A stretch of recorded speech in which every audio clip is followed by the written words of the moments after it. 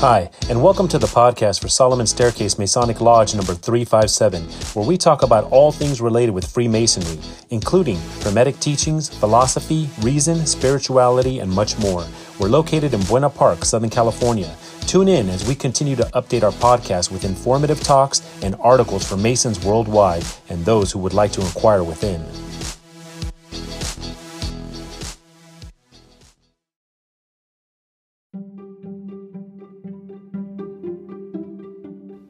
Thank you for downloading this episode of our podcast.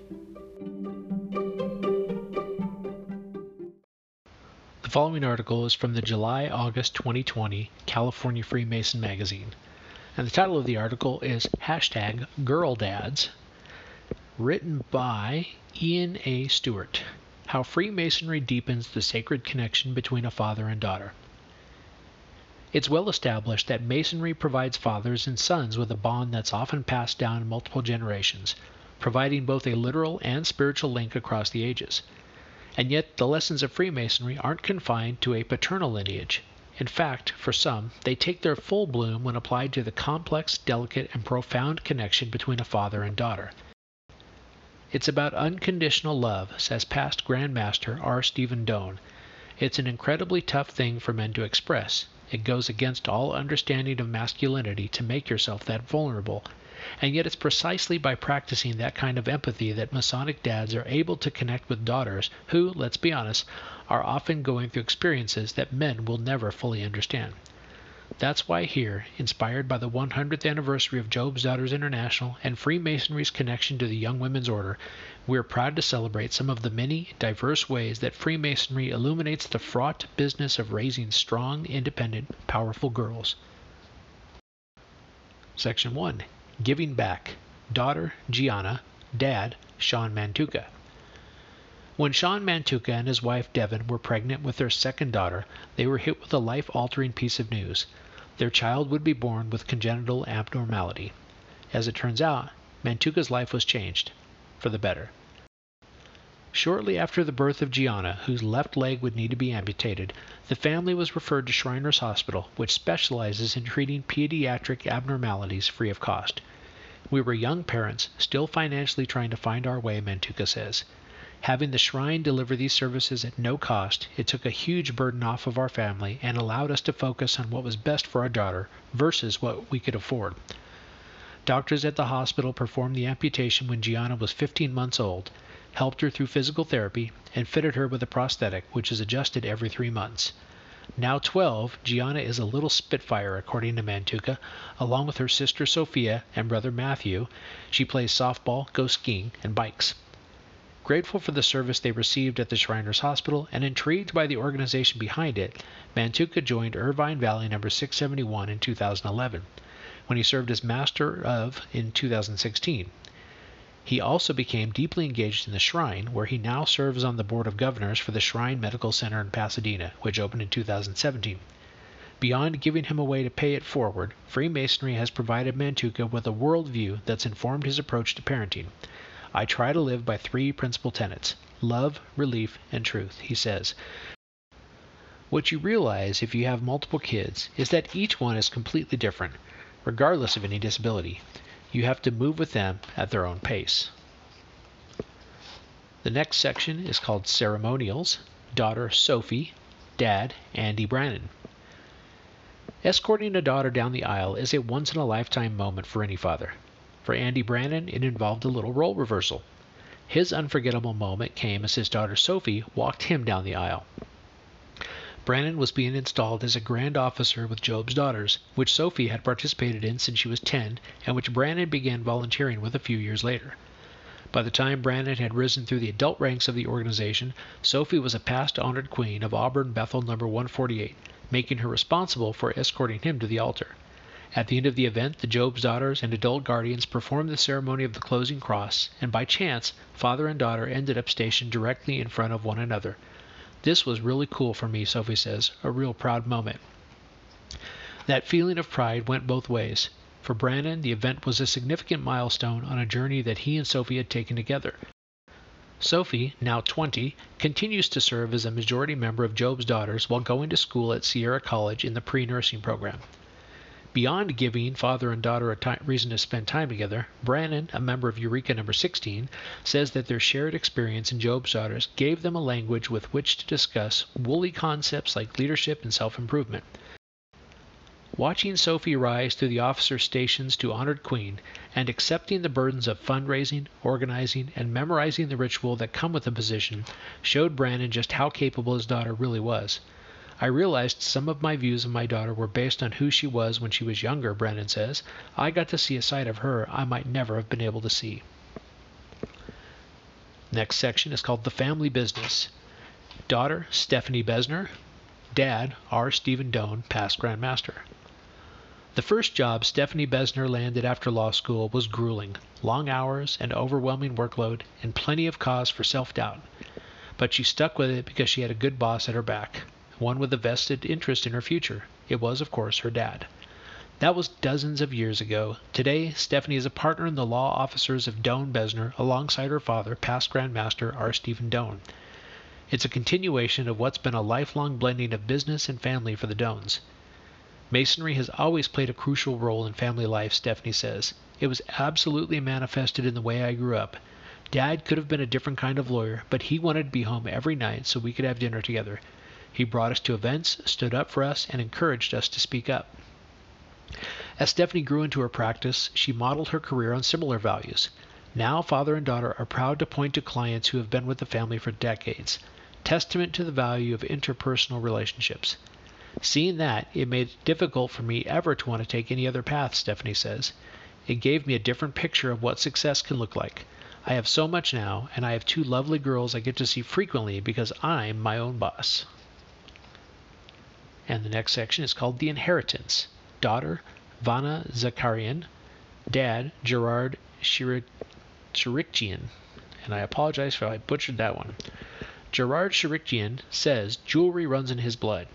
He isn't kidding. Shirikian, a past master of Wisdom Lodge number 202, is a fifth-generation jeweler, having started at age 10 as an apprentice in Lebanon, but the sixth generation of Shirikian jeweler proves it's not just a Y chromosome trait.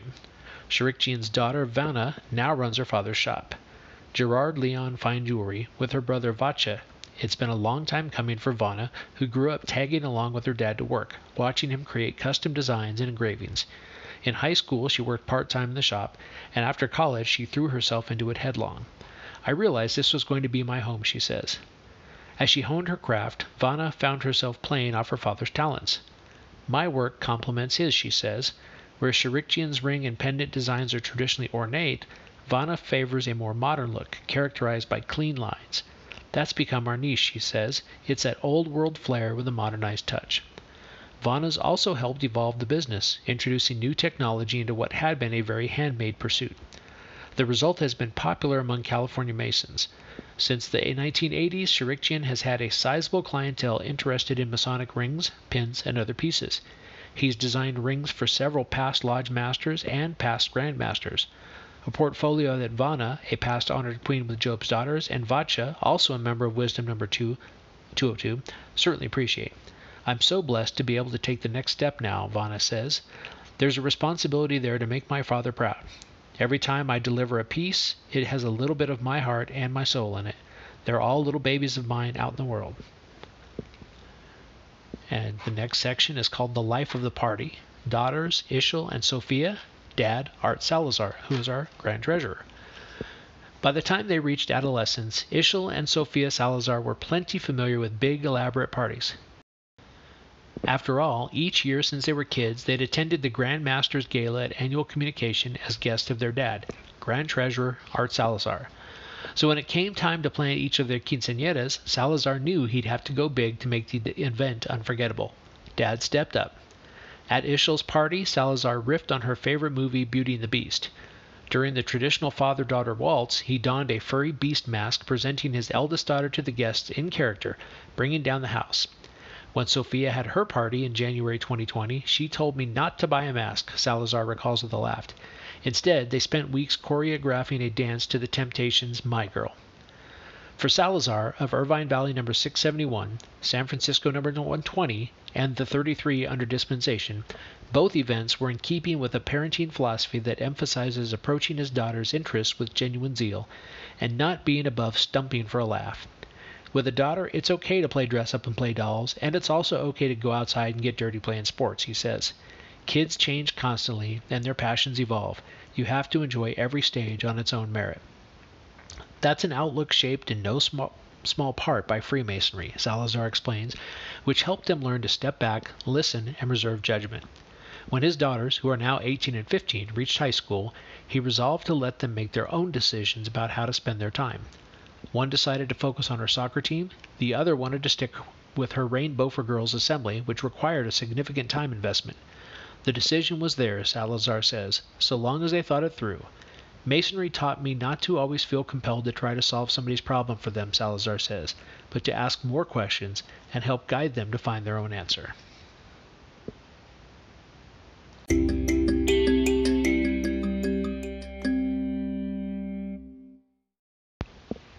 Job's Daughter's Centennial, 100 Years Later, Still Leaning In, by Drea Moldavan Romer. It's hard to imagine that 100 years ago, when she first launched the Order of Job's Daughters, Ethel Weed Mick could have conceived of Sheryl Sandberg's Lean In mantra, or of hashtags like #GirlBoss and #MeToo.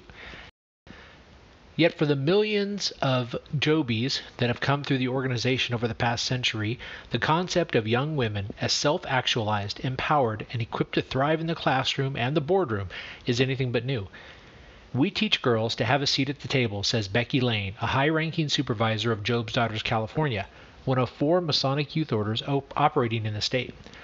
What was novel in 1920 to give these girls is essential in 2020. Today, that spark can be seen in young women like 18-year-old Julia Barnes, a second-generation Joby. She's been affiliated with the group since she was 10 and is a past honored queen of Bethel No. 97 in Burbank, the highest role within her local chapter. This year, Barnes is serving as Miss California, the organization's representative at statewide Masonic conventions. It's a job that combines elements of management, public speaking, and maybe even a dash of political maneuvering. At an age when many teenagers can come off as sullen or disinterested, Barnes radiates competence and charisma, qualities she credits to the organization. One of the biggest values that Job's Daughters has had in my life is that it has exposed me to a variety of people of different backgrounds, Barnes says. It has truly opened my eyes to the spectrum of the world. As Job's Daughters International celebrates its centennial this summer, the timelessness of its mission continues to resonate, even in a world that would be hardly recognizable to its founder. A century of service. The world has changed enormously for women over the past 100 years, yet the need for leadership training and academic support is as important as ever, a testament both to the foresight of Job's Daughters and also, sadly, to the stubborn persistence of gender gaps in education and the workplace.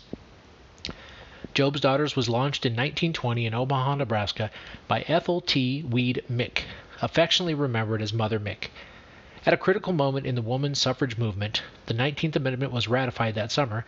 The order aimed to provide young women with an opportunity to guide one another in developing into adults of high moral character, strong intellect, and poise, according to the group. Wick took her inspiration from the book of Job, with its story of the equal treatment of women, and particularly the passage, "In all the land were no women found so fair as the daughters of Job, and their father gave them inheritance among their brethren." Mick, who was already active within the Masonic-affiliated Order of the Eastern Star, opened her organization to young women aged 13 to 18 who were related to a Master Mason and proclaimed belief in a Supreme Being, regardless of their specific religion. The qualifications for entry have since changed over time.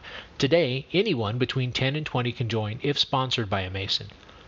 Upon its founding, the organization stressed moral and spiritual development through the reverence for God, loyalty to the U.S. Constitution and government, and respect for parents and elders.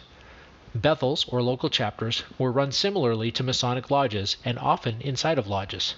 Under the supervision of adult deputies, Jobies elected their leaders, ran meetings according to parliamentary procedure, and planned community service and fundraising events, along with frequent parties, dances, and outings with the group. During meetings, members wore a distinctive uniform of white Grecian dresses, symbolic of their equality within the group. Officers wore capes and crowns, representing authority and responsibility. Today, the group continues to share Masonry's reverence for ritual, and members still wear the original garb. However, the group's aim has shifted from internal development to focus on more external matters, like college readiness and executive skill building. The Job's Daughters Foundation issues several academic and vocational scholarships to members at both the state and national level. We still hold true to poison grace, Barnes says, but we really pay attention to building members up to be powerful leaders. Much like Masonry, Job's Daughters requires steadfastness and commitment to move up the ranks. It takes 2.5 years to go through the 5 positions in the officers' line, ending with a term as Honored Queen. With every subsequent position comes a new level of executive responsibility, including event planning, fundraising, and communications. Honored Queens must budget for and plan their own installation ceremonies, an often complicated and complex process. That progression and serving as Honored Queen allows for them to build the confidence they need, says Terry Stieg, who joined at 13 and is still active as a Grand Guardian, one of the top adult leadership positions within the group. The result is that upon completing their term, Jobies are well prepared for college and for careers thereafter. While some of the most celebrated alumni have been performers, including actresses Judy Garland, Kim Cattrall, and Amy Teagarden, a past Honored Queen of Bethel No. 244 in Downey, leaders today also credit the group's influences on former Job's Daughters like Nanette Hegarty, who in 2003 became Milwaukee's first female police chief. Other exemplars include alumni like Lana Siebert, a Harvard graduate and an archaeologist with the Smithsonian Institution, and the young adult sci-fi novelist and video game designer Gene Rabe. A changing world. Despite tremendous advances when it comes to leadership positions at large, women continue to go woefully underrepresented. While they made up 48% of the workforce in 2019, women occupied only 21% of the C-suite jobs at major U.S. corporations. Women also claimed less than a fifth of all board seats at large public companies. Numbers like those speak to the enduring need for leadership training, something that Job's Daughters is well positioned to offer. We encourage our members to grow up to be strong young women, Stieg explains, and to be skilled in business before they even get to the business world. Those involved with the organization praise its aims and say it undeniably helps those it serves. However, like so many other service-focused youth organizations today, it's reaching fewer people than ever before. For context, the Girl Scouts of America has lost nearly 40% of its members since 2003.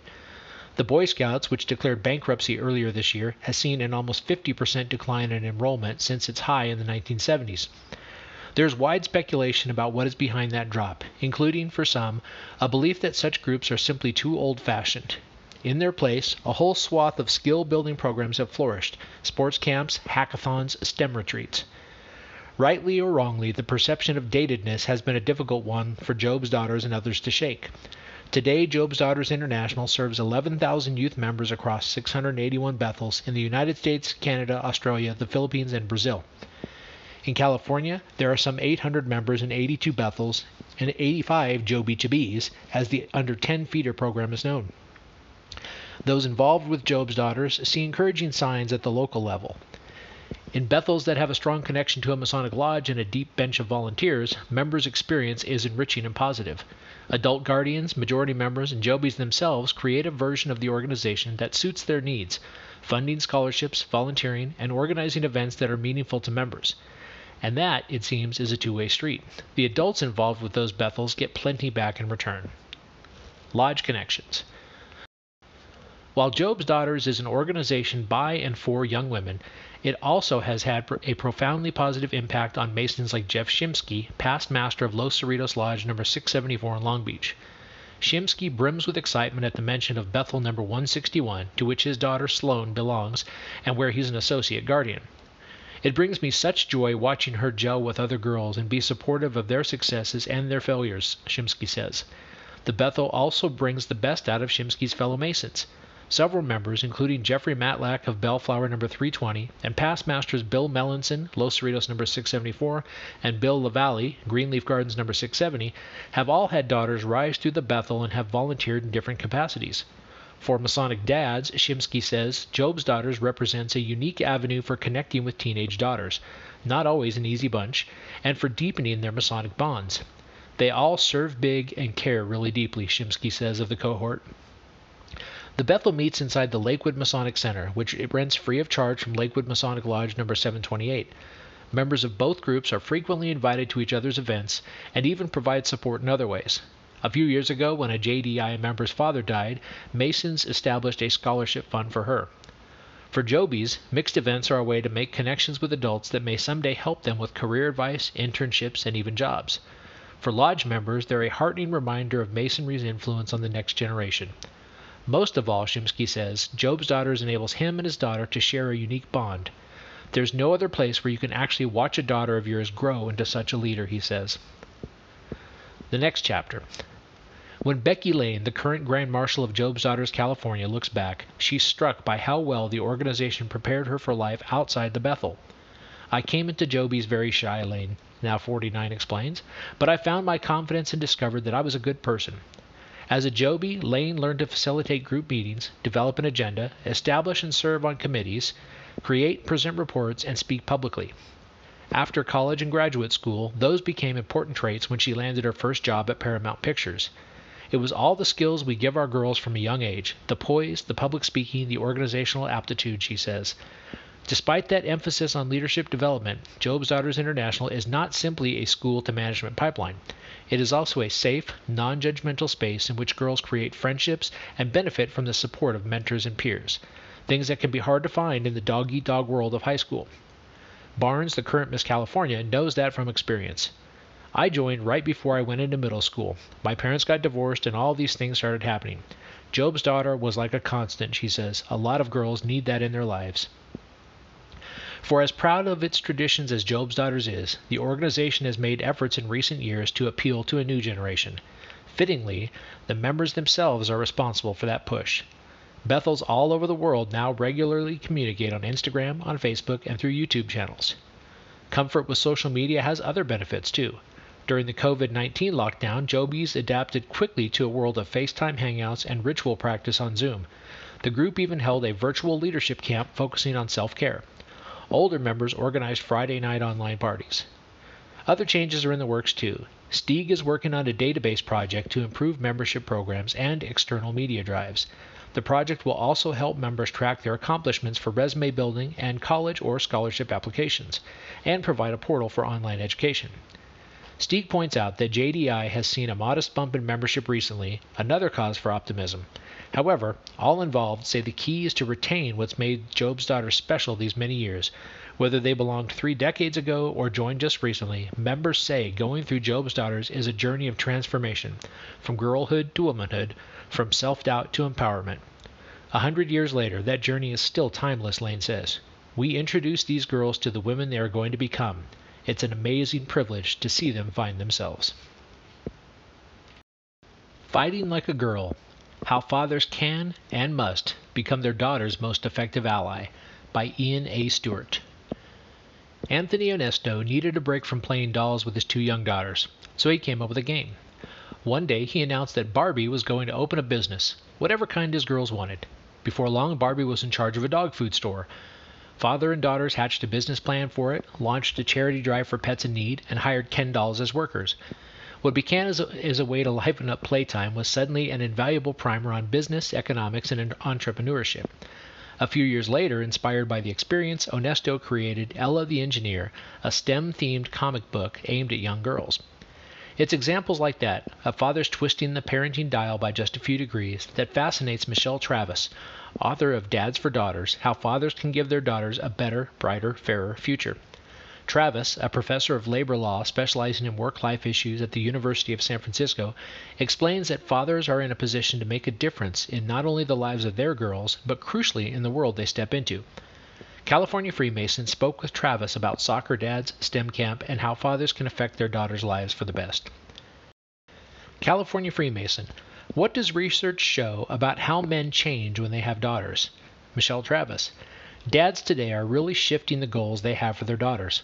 One recent survey asked what characteristics dad wanted to inspire in their daughters, and for a huge number of men, strength and independence was among the top responses. So that's one part of it. There's another part that's outside the day-to-day of parenting. It's how dads connect their roles as fathers with their roles as a worker, a leader, and someone in the community. Research shows that when men have daughters, it tends to make them less tied to traditional gender roles and more supportive of anti-discrimination laws and gender equity laws. California Freemason. And that has to do with having standing, right? Michelle. Yes, standing is a word that social scientists use.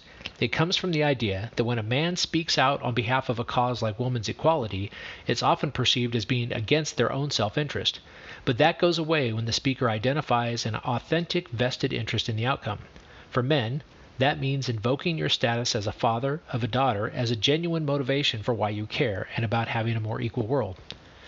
California Freemason. Is it important for men to be involved in youth organizations like Job's Daughters? Michelle. For one thing, having men involved in those kind of organization is important just as a skill building exercise. Girls are going to be entering a world where they have to interact with men, so it's important to learn to navigate that early. And externally, rightly or wrongly, it gives credibility to programs to have powerful leadership from men. It says we care about this enough to invest our time in it. California Freemason. A lot of men use sports to connect with their daughters, like volunteering as a soccer or softball coach. How does that fit into the equation? Michelle. It's a fantastic starting place. Sports are so important. Girls' participation in athletics correlates with higher levels of self-esteem and better performance in school. And for fathers, it's a place where you can start to see the sources of inequality. You see how much less money gets funneled into the girls' teams and to recognize the barriers facing girls' athletics. It's a launching pad to start asking bigger questions. California Freemason. Outside of sports, where else can fathers help support their daughters' development? Michelle. Dads can have a big impact by engaging their daughters in fields that currently have a lot of gender inequality, like STEM and entrepreneurship, where the pipelines for women are not well developed. Those are both dominated by men, and part of the reason for that has to do with cultural messages that nudge young girls in other directions. It can be as easy as taking your daughter to a science museum, or building something together in the backyard, or setting up a fundraising drive or a lemonade stand. Those kind of activities are really enjoyable and also have huge benefits in the long run to spark girls' natural skills in those fields. Michelle Travis is a professor at the University of San Francisco School of Law. Her research focuses on sex discrimination, gender stereotypes, work-family conflict, and disability discrimination in the workplace.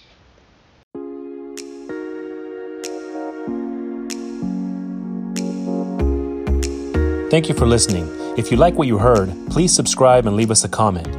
We enjoy hearing from our listeners. If you really like what you heard, share this podcast with your friends and lodge members. Visit us online at solomonstaircase.org.